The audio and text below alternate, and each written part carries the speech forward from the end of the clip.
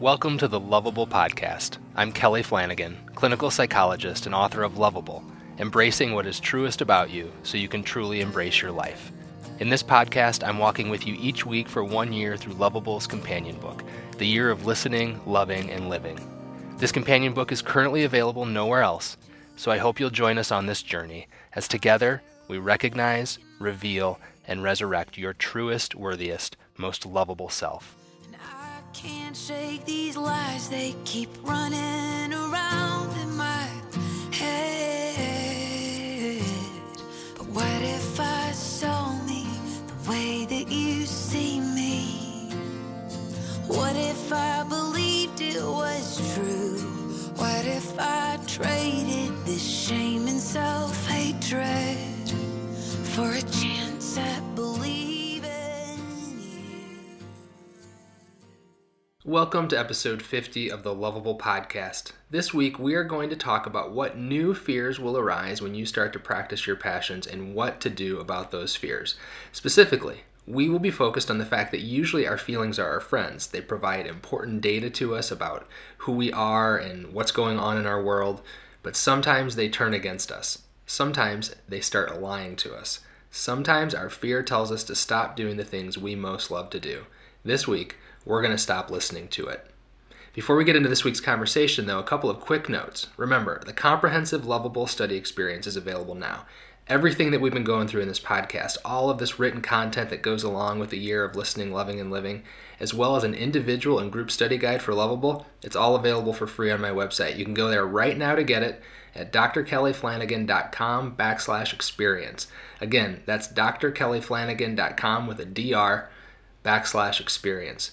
When you get there, you'll also find all the instructions for ordering copies of Loveable for yourself, your small group, or your organization.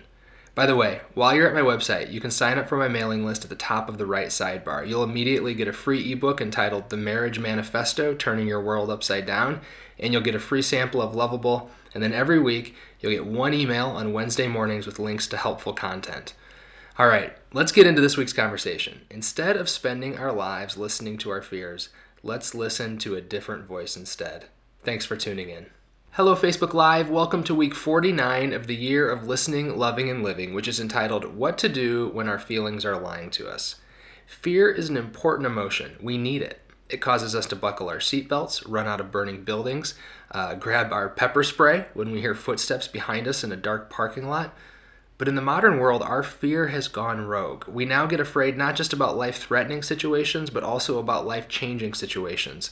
We are afraid not just of threats, but of opportunities.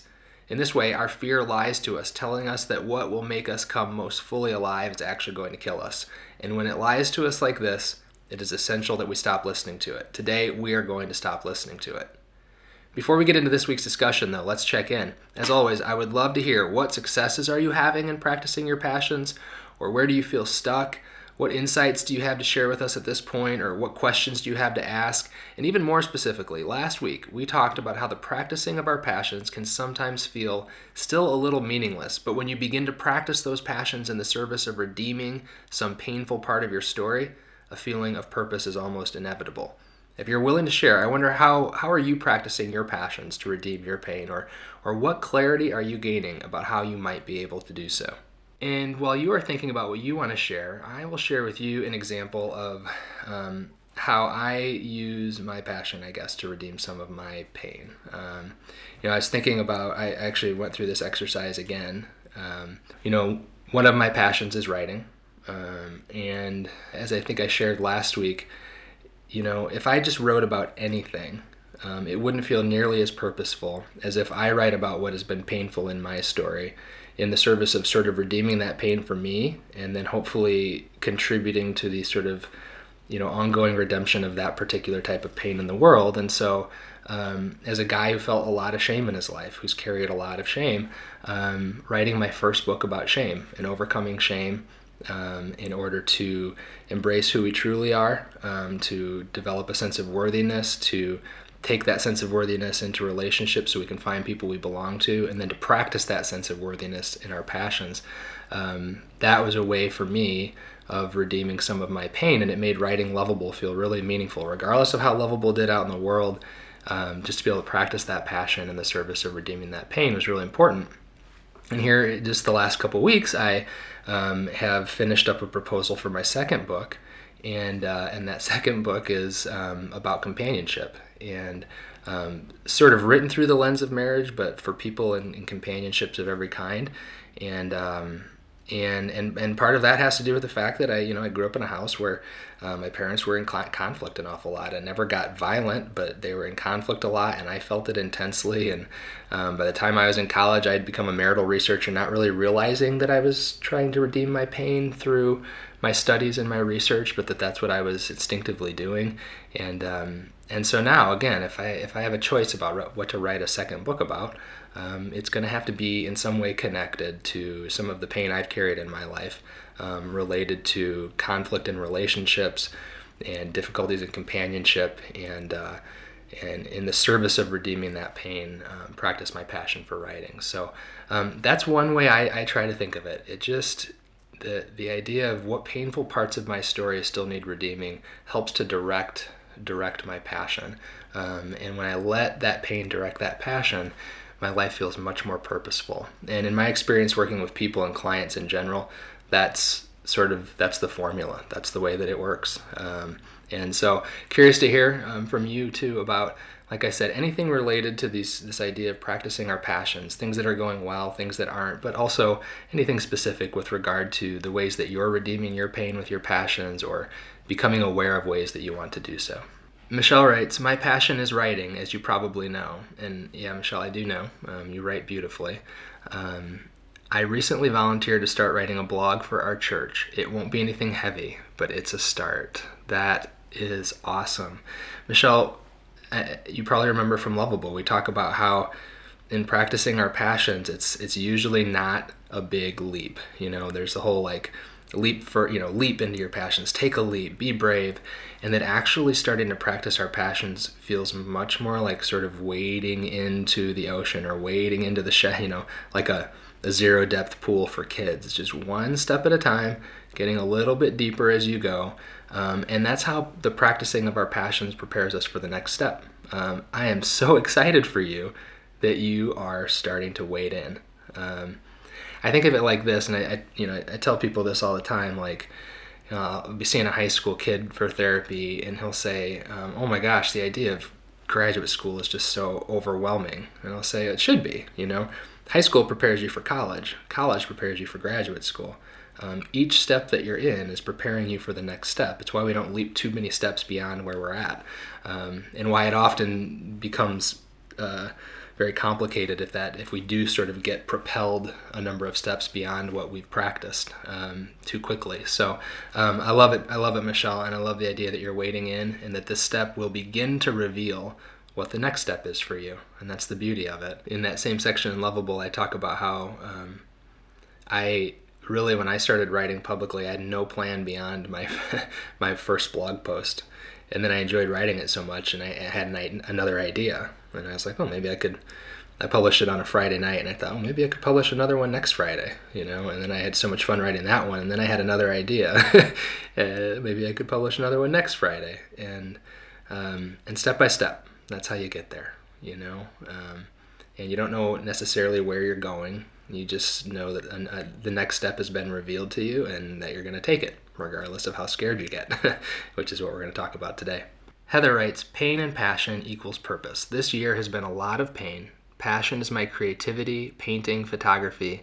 While I'm not doing as much as I like of either, still need to earn a living. Exactly. But I have been practicing, and I've got better at both, happier with the end product. Loving and sharing the results with family and friends is the purpose. Absolutely, Heather.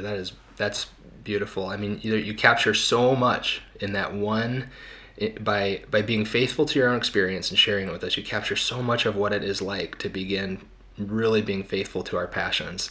Number one, you enjoy doing it, so you want to do more of it. Number two, you have to deal with the realities of of life, of commitments you've made, of financial obligations you have. And so you have to be particularly faithful to filling the margins of your life with your passion, looking for ways to expand those margins a little bit so you have more time, giving yourself actually more financial margins so that the passion doesn't have to make you money right away, that doesn't need to be the purpose, because then you start to feel compelled to go more quickly than step by step, and that can be a problem.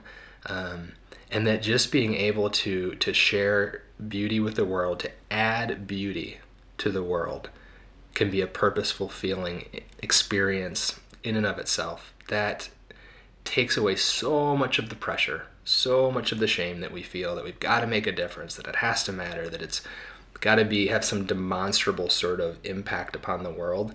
Like adding a little bit of beauty to the world, that is enough. Thank you, Heather, for that, for doing what you're doing and for saying it so that we can sort of articulate all that for ourselves. Marie writes, I didn't realize that in the last year I stopped engaging my passion of singing directly as a result of a painful year. I'm starting to sing again, mostly in private as a conversation to God and in faith that I am worthy to have a voice. But just recently, I found myself also getting involved in the worship ministry. This time around, it's different. My only goal is to sing for Jesus, that it's encouraging others into their own worship. Different because there's no illusion that I'm doing it for anyone other than the audience of one. Wow, Marie, what a freedom in that. What a freedom in saying that this is not agenda-driven, this is not outcome-driven, there's not a criteria by which I can measure the success of my singing, but I'm just singing to exercise the gift and the passion that I've been given, and I have an audience of one. And you know, Maria, I appreciate what you said, that your pain stopped you from singing. And on the other side of that now, I wonder what it will look like to actually let that pain inform your singing, right? Because I do think that does happen. We get pain, we're in pain, we get hurt, and we stop practicing our passion. Then when we resume our passion, though, we may have new clarity about how we want to practice it and in what ways. And so, yeah, it's a powerful idea that your pain may now inform your singing in a way that makes it that much more powerful. So thank you for sharing that. Thank you for doing it. Joy writes, I have redeemed my pain of being highly sensitive and not getting my needs of caring, touch, and emotional connection by being an energy healer with a depth of being in full presence with my clients and touching my clients with safety and compassion and nurturance. I point them back to their own body's wisdom. I am now working on a book, even though writing is not natural or easy for me. But because I want to offer more tools to my clients, other therapists, and healers, I will overcome my obstacles and find a way to finish this book. Because I am more skilled at art and design than writing, I am overcoming my obstacle by laying out my book in a design program and then filling in the missing holes in my chapters. What a brilliant idea, Joy. That one gives me a little bit of the tingles. Because of how much you are honoring what your passions and gifts are, right? And you're saying, number one, I have found a way directly to redeem my own pain, both in the practice of what I'm doing and in the practice of helping other people, which is always the best story, right? The hero in a story, if they redeem their pain just to sort of get their own story back together, that's great. I think we can be inspired by that. But when that pain is redeemed in the service of helping others with that pain, we get really inspired. So your story is inspiring to me. But then also this sense of I trust my gifts and my passions enough to figure out how to do this next step of writing a book through my passions, which are more visual than linguistic. What a beautiful example of faithfulness to your passions, and sort of an encouragement, I think, to all of us to be flexible in the ways that we're pursuing our passions. Thank you, Joy. I mean, I don't know about you all, but it gives me so much hope. Wouldn't it be great if the above the fold headline on every news organization had to be an example of one way that one person is faithfully, bravely practicing their passions, and then everything else could be below the fold. I think we'd get actually a more accurate depiction of the world, and a more inspiring depiction of the world. And that's what as I had this conversation with you all, I realized is that reality is inspiring. How crazy is that? Reality is inspiring. What you all are doing out there is beautiful and it's inspiring. And I'm just so grateful for each of you doing it, and keep doing it. Well, let's, because I think we're sort of right in the middle. I mean, you guys are talking about ways that you're actively challenging yourselves and practicing your passions. Let's get right into this week's content, which is about what's probably going to happen or has been happening as you've been challenging yourself to practice your passions in new ways. So let's get into that. There's actually not any particular context from Loveable this week to share with you. This is sort of a parallel idea, but no major connection to Loveable, so I think it's a useful addition to the Loveable text itself. So we'll get right into it. It's week 49 of the year of listening, loving, and living, which is entitled What to Do When Our Feelings Are Lying to Us. My youngest son is a lot like me. He pretty much organizes his life around avoiding physical pain and discomfort. So when he got pink eye and the doctor ordered us to put antibiotic drops in his eye, I wondered if we could just lock him in his room for a week until the pink eye resolved on its own. Don't judge me, I only wondered for a minute or two. By the way, I didn't actually wonder that. That's creative license, but maybe I did a little bit. Anyways, I was put in charge of the drops because I can empathize a little better with his hysteria. As he lay on the couch writhing, eyes clamped shut, and screaming, it was clear his feelings were preventing him from receiving a healing balm. The drops were medicine. They would be soothing and they would cure him, but his feelings were lying to him, telling him he wouldn't be able to handle the discomfort. And there was nothing I could do to change his feelings. Our feelings are important. We need to listen to them, to become intimately familiar with them, to learn their depths. But that doesn't mean they're always honest with us. Sometimes our feelings lie. For instance, anxiety is a sincere and good feeling when you hear footsteps behind you in a dark parking garage, as I mentioned earlier. But it's a horrible, life-ruining lie when you are walking down the street and scared to death of what everyone thinks of the size of your waist or the size of your wallet. Many of us have gotten used to listening to the lies our feelings whisper to us, and it's shutting down our lives, because we are missing out on the healing elixir of love and grace and creativity and wonder. My feelings lie to me every time a new blog post goes live. I get terrified of what people will think. My feelings tell me it's not worth it. They tell me to forget about this whole writing thing. So as my son rocked to and fro on the couch, I could relate to it. Quietly, I asked him to listen to my whisper, and when he had stilled, I asked, "Can you find the place inside of your heart where you can do anything?" One eye peeked open. "Huh?" he asked. So I said it again. "Can you close your eyes and find the still, quiet place inside of you where you know you can do anything?" He closed his eyes. I watched his face get placid and his chest begin to slowly rise and fall. Then his eyes opened and he looked at me and he said, "I'm ready, Daddy." And I dropped the healing medicine into his eye. We have a still, quiet place inside of us. I could confidently encourage my son to find his still, quiet center because as a therapist, I've learned we all have it. And when we call upon it, our fears lose their power to limit us, our anger loses its power to devastate us, and our sadness loses its power to devour us. Our feelings lose their control over us. We trade in our resentment for the quiet whisper of, "Go apologize." We trade in our fear of condemnation for the quiet whisper of, "Go create." We trade in our regrets about the past for the quiet whisper of, "Live this now." We trade in our surge of shame for, "Be vulnerable, make yourself known." We trade in years of, "You're a mess, you should be embarrassed," for the quiet whisper of, "You're a mess, join the club and start to live." My feelings tell me to scrap a piece of writing like this. My feelings tell me people will think I'm arrogant to speak so boldly. My feelings tell me people will think it's all a bunch of psychobabble. Or even worse, people won't care about it at all. But the quiet whisper from the still place says, "Put it out there. Your words matter, Kelly, and even if you get it all wrong, you're still worthy." The whisper is like a drop of healing medicine. Our feelings keep us captive, killing our creativity, stifling our love, undermining our redemption and the resurrection of our truest self. But what if we all stopped listening to them and started listening to the still, quiet place inside? I think it would be like a balm, and I think we'd all start to see our lives for what they are. Life is a gift in terrifying disguise, and we are here to open it until we find the still, quiet place in the center of it, where fear no longer decides. Until we find the still, quiet place in the center of it, where fear no longer decides.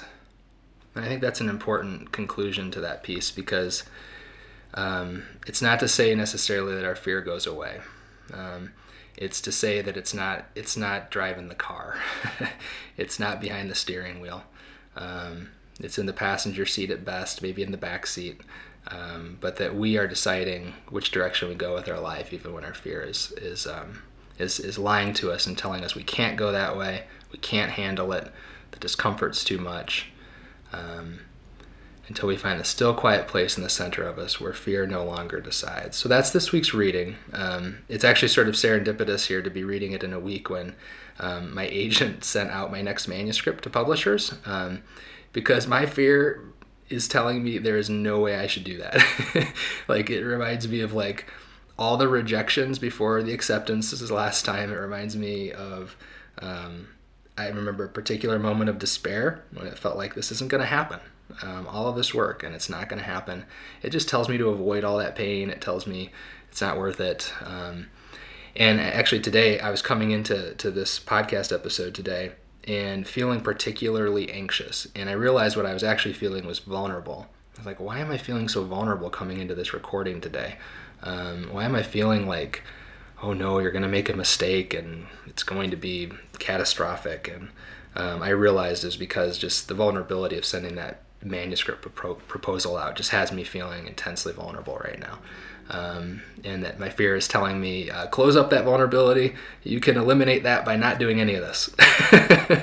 And I need to not listen to it, because on the other side of doing all of this, I feel more alive. So that's what we want to focus on today. I'm curious to hear from you. If you have any of your own examples in which you ignored your fear, lived bravely, or on the other hand, maybe ways your fear sort of has kept you from doing some things currently, in ways that you want to stop listening to it. I'm curious to hear about that. I'm also curious, I don't know if this makes sense, but if you have any thoughts about how to discern, like, when your fear is telling you the truth, like, that's dangerous and you need to not do it. That flame on the stovetop, it will hurt you. You need to not touch it. And when it's lying to you, when it's telling you that you shouldn't do something that actually in the long run will make you come more alive. In other words, when is it serving its legitimate self-preservational function, and when has it gone rogue? So I guess I open the discussion up for any thoughts in that regard, or about any of those ideas. Carrie Lynn writes, my passion, beauty from the ashes always. Go ahead, put yourself out there. If you, quote, crash and burn, beauty from the ashes. Carrie Lynn, I was listening to an interview on the Typology podcast with Ian Cron. He was interviewing Don Miller, and Don Miller was talking about how he's living according to the principles of story. And in the principles of story, if there's a negative turn in a story, if there's pain and setback, the best stories always involve redeeming that pain and setback, right? And so he's begun to live that idea so habitually that when something bad happens to him, he goes, ooh, what's the good thing that's going to come out of this? And that's sort of like, it's not intuitive to his nature.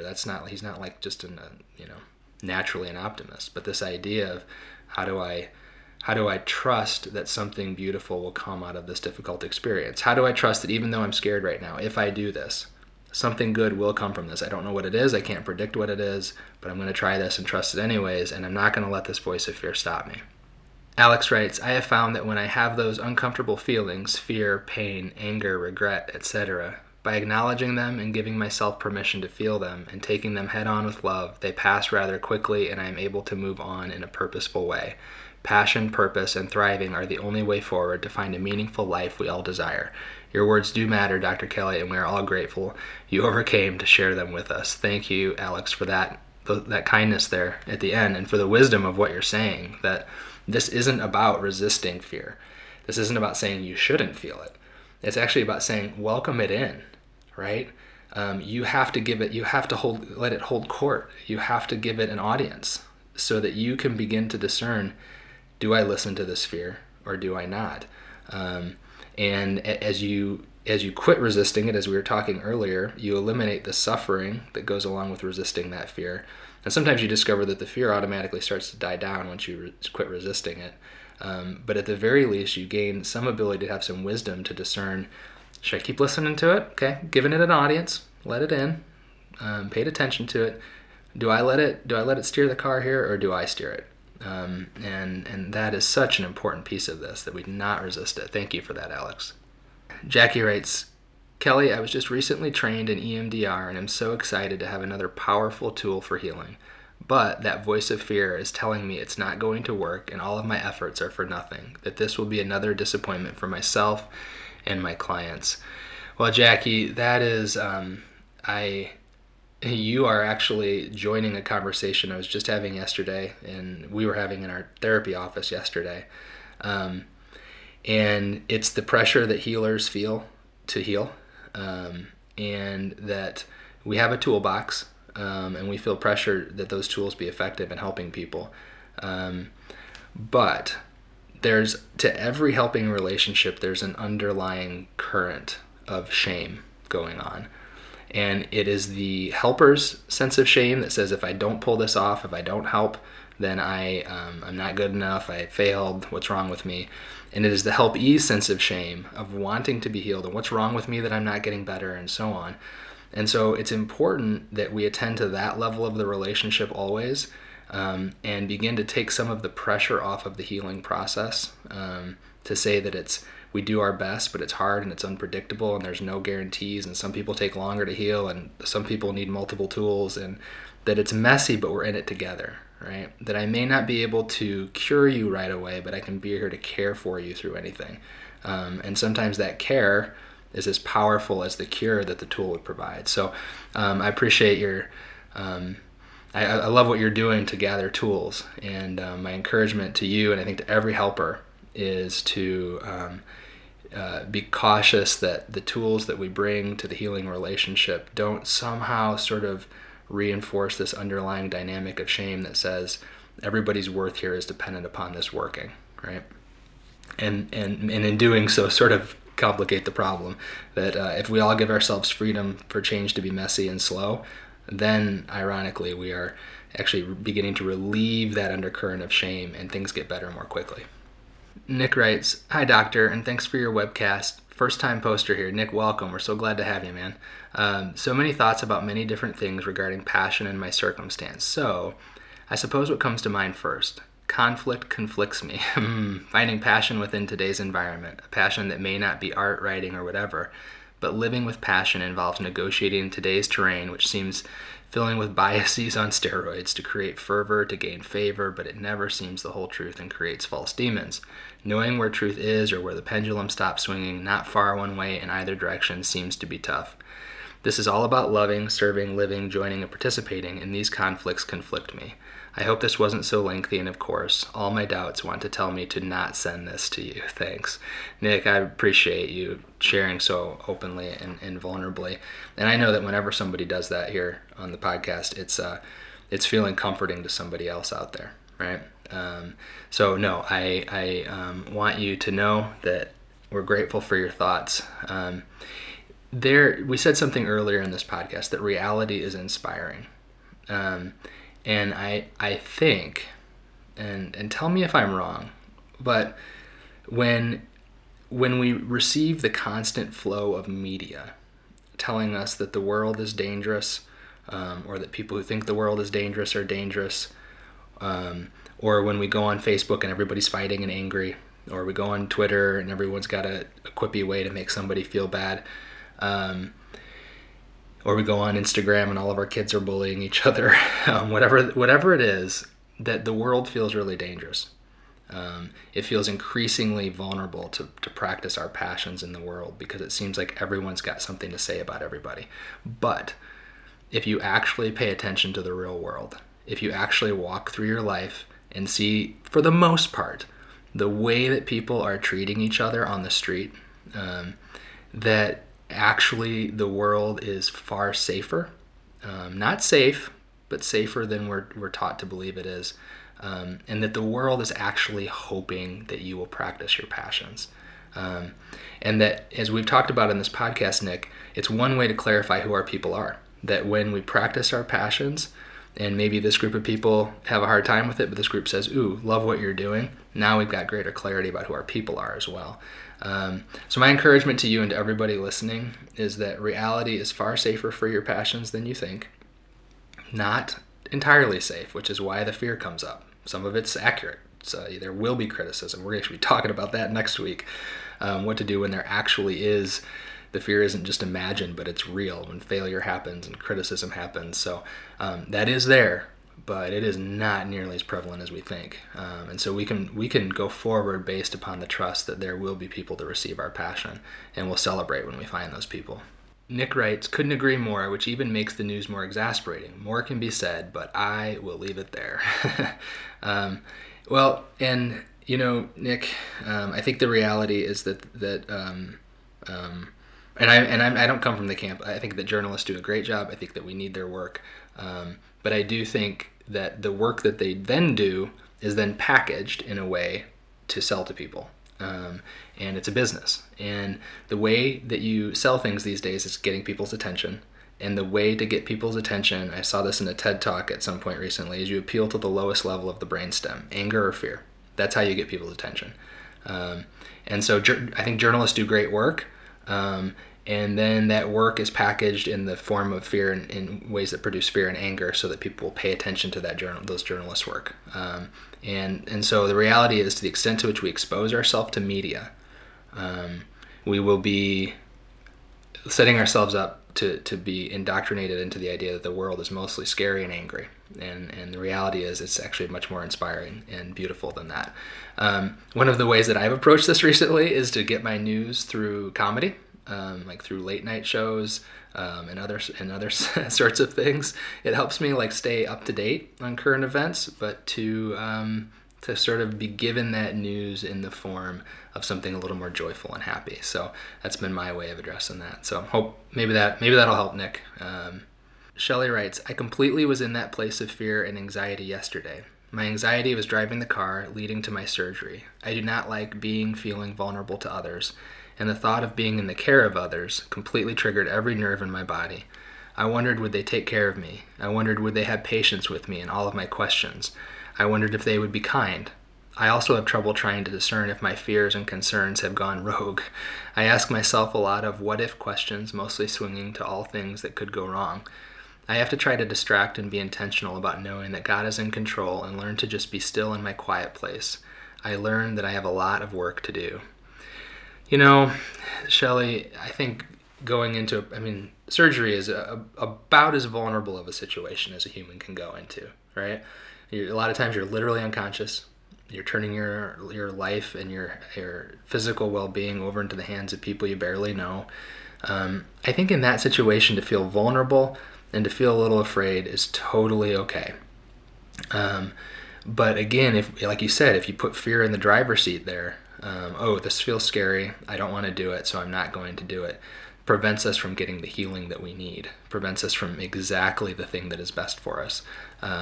So to not shame ourselves when our fear comes up, to not think that it's even wrong that we're feeling fearful, that it's to say, hey, it's sort of normal to feel fearful in this situation. I just don't have to listen to it. I don't have to let it make the decisions for me. That can be sort of a powerful place to land in that. So Shelley, good for you. We're so glad that everything went well yesterday and you're here with us today. Okay, let's keep this conversation going by focusing on this week's practice, which is all about finding the still, quiet place in the center of us where fear no longer decides. Okay? And for some of us, this is a place we're familiar with. For some of us, this is a place that we have frequented only occasionally, and for some of us, it's hard to believe it's there. But it is for each of us, and we want to talk about just beginning to cultivate more and more of an orientation toward it in our lives. So here we go. The week 49 practice. As you begin to regularly live the things you are passionate about, you will experience fear. It goes along with the vulnerability. It goes along with doing new things and taking risks, and it is important to listen to it for a moment. However, if as you listen, you realize your fear is telling you not to do the thing you've decided you want to do after this long and careful process of recognizing who you are, revealing yourself, and now resurrecting your passions, then your fear is not helpful. It's not protective. It's harmful. If this is the case, it is important to return again to a different kind of listening. It's time once again to listen for the voice of grace. During the months of listening, we listened for the voice of shame before we could listen for the voice of grace. Here, we will listen to our fear before we listen to the voice of grace. The voice of fear within you is the voice of your self-protection. It evaluates all of the hard work you've done during these months of living, all the wisdom you've accumulated about who you are and how you want to live most fully alive, and it makes predictions about how it will all turn out. It looks into the future and describes the catastrophes it sees there. So first, bring to mind the steps you've already taken toward practicing your passions and visualize the steps you will take in the near future. Now listen to your fear critique and describe the worst possible outcomes. What might happen when the eyedrop of your passion lands inside the eyelid of your life? List all of the potentially painful consequences of pursuing your passion. Be thorough. Keep writing them down until the fear begins to quiet down. Now, I know that sounds counterintuitive, but it goes back to exactly what Alex taught us earlier, which is that it is really important to give your fear an audience, to let it have its voice, right? Be really thorough in listening to it. And then as you start to run out of fears, as you begin to run out of the intensity of that voice, now listen for the voice of grace. It will sound something like this. Quote, "You don't practice your passion so it will turn out perfectly or successfully. You practice your passion because if you don't do it, you can't come fully back to life. It may indeed be uncomfortable, even painful, but you can handle it. You can endure it for the sake of feeling fully alive." Unquote. This is what you want to listen for. The voice that says you can handle it, whatever the outcome. It emanates from a solid, steady, eternal place inside of you. Your true self knows you can handle far more than your fear says you can. The fragment of God within you is small, but a plenty big enough foundation upon which to build a passionate, meaningful life. Find the still, quiet place inside of you where fear no longer decides. So to me, this practice of listening for the voice of grace and listening for the voice that is not, it's not the voice of your self-encouragement. The voice of your self-encouragement will say things like, oh, it'll be fine. Oh, it'll go great. Oh, your fear is just being silly. This is all going to be fantastic. Think about all the good things that could happen. It doesn't do that. It says, yeah, it actually could go badly. This could break bad on you, and you can handle it. You've got this still, quiet place inside of you that can handle the discomfort of what lies ahead if it doesn't go perfectly. And that is the voice that we want to be listening for. And as we continue to listen to it, we will be increasingly residing in that still, quiet place inside of us that can handle even the most difficult things. So that's my encouragement to you this week, is to begin practicing that. And I'd love to hear your thoughts and reactions as we wrap up this conversation. Marie writes, "Recently a wise voice encouraged me to take my eyes of the fear and to release faith over myself. For me, this means centering on the truth of my true self, even holding on to it tenaciously. Just by that act, the fear is taken out of the driver's seat, and I can, once again, breathe and think without overthinking." Yeah, good point. "And be wise and discerning about what is legitimate fear and helpful precautions versus what is unwarranted alarm." That's really good. Centering on the true self, even holding on to it tenaciously. And in doing that, and kind of coming to this still, quiet center of you, it allows you to make patient, careful, wise decisions about which parts of your fear to listen to and which parts of your fear to sort of reject. And that's another great example, Marie. I mean, you're essentially asking us to leave the dualism too of fear is bad and act bravely and don't listen to your fear. And instead to say it's more complicated than that. Your fear will be telling you some truth, and it's okay to listen to that truth and act upon it, but to be wise and patient and discerning and deciding which parts of it you listen to. So good. Thank you, Marie. Heather writes, "I've been doing a lot of quietly listening to what the universe has been telling me and making those changes. Fear sometimes wins, but more often than not, the universe wins." I love that. There's so much grace for yourself in that, Heather, to be able to say that out loud, and grace that we all need to be given in the midst of an assignment like this, because it's hard to overcome our fears, to let them go, act anyways, and to say, hey, sometimes you'll put fear in charge. Sometimes it will happen. And when that happens, it's okay. Begin that journey, right? Back to your true self, to that still, quiet center. In fact, in this story about Quinn, I mean, we had to give him drops for a week, 7 days or something with the pink eye. And did he every time get to that still, quiet center? No.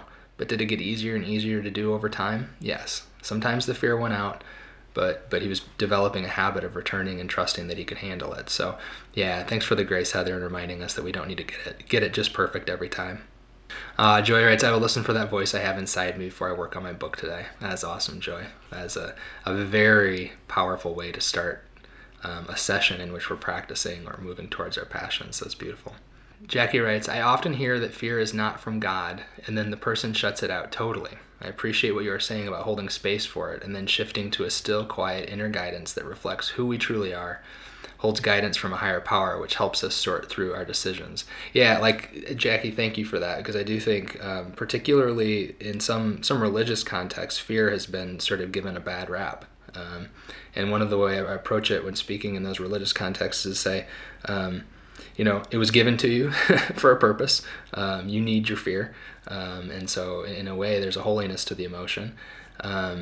And that actually this idea that when I have faith, I'll quit being afraid is actually a complete falsehood. And that when you live by faith, it takes you into new, more challenging terrain every day, which causes you to become afraid again.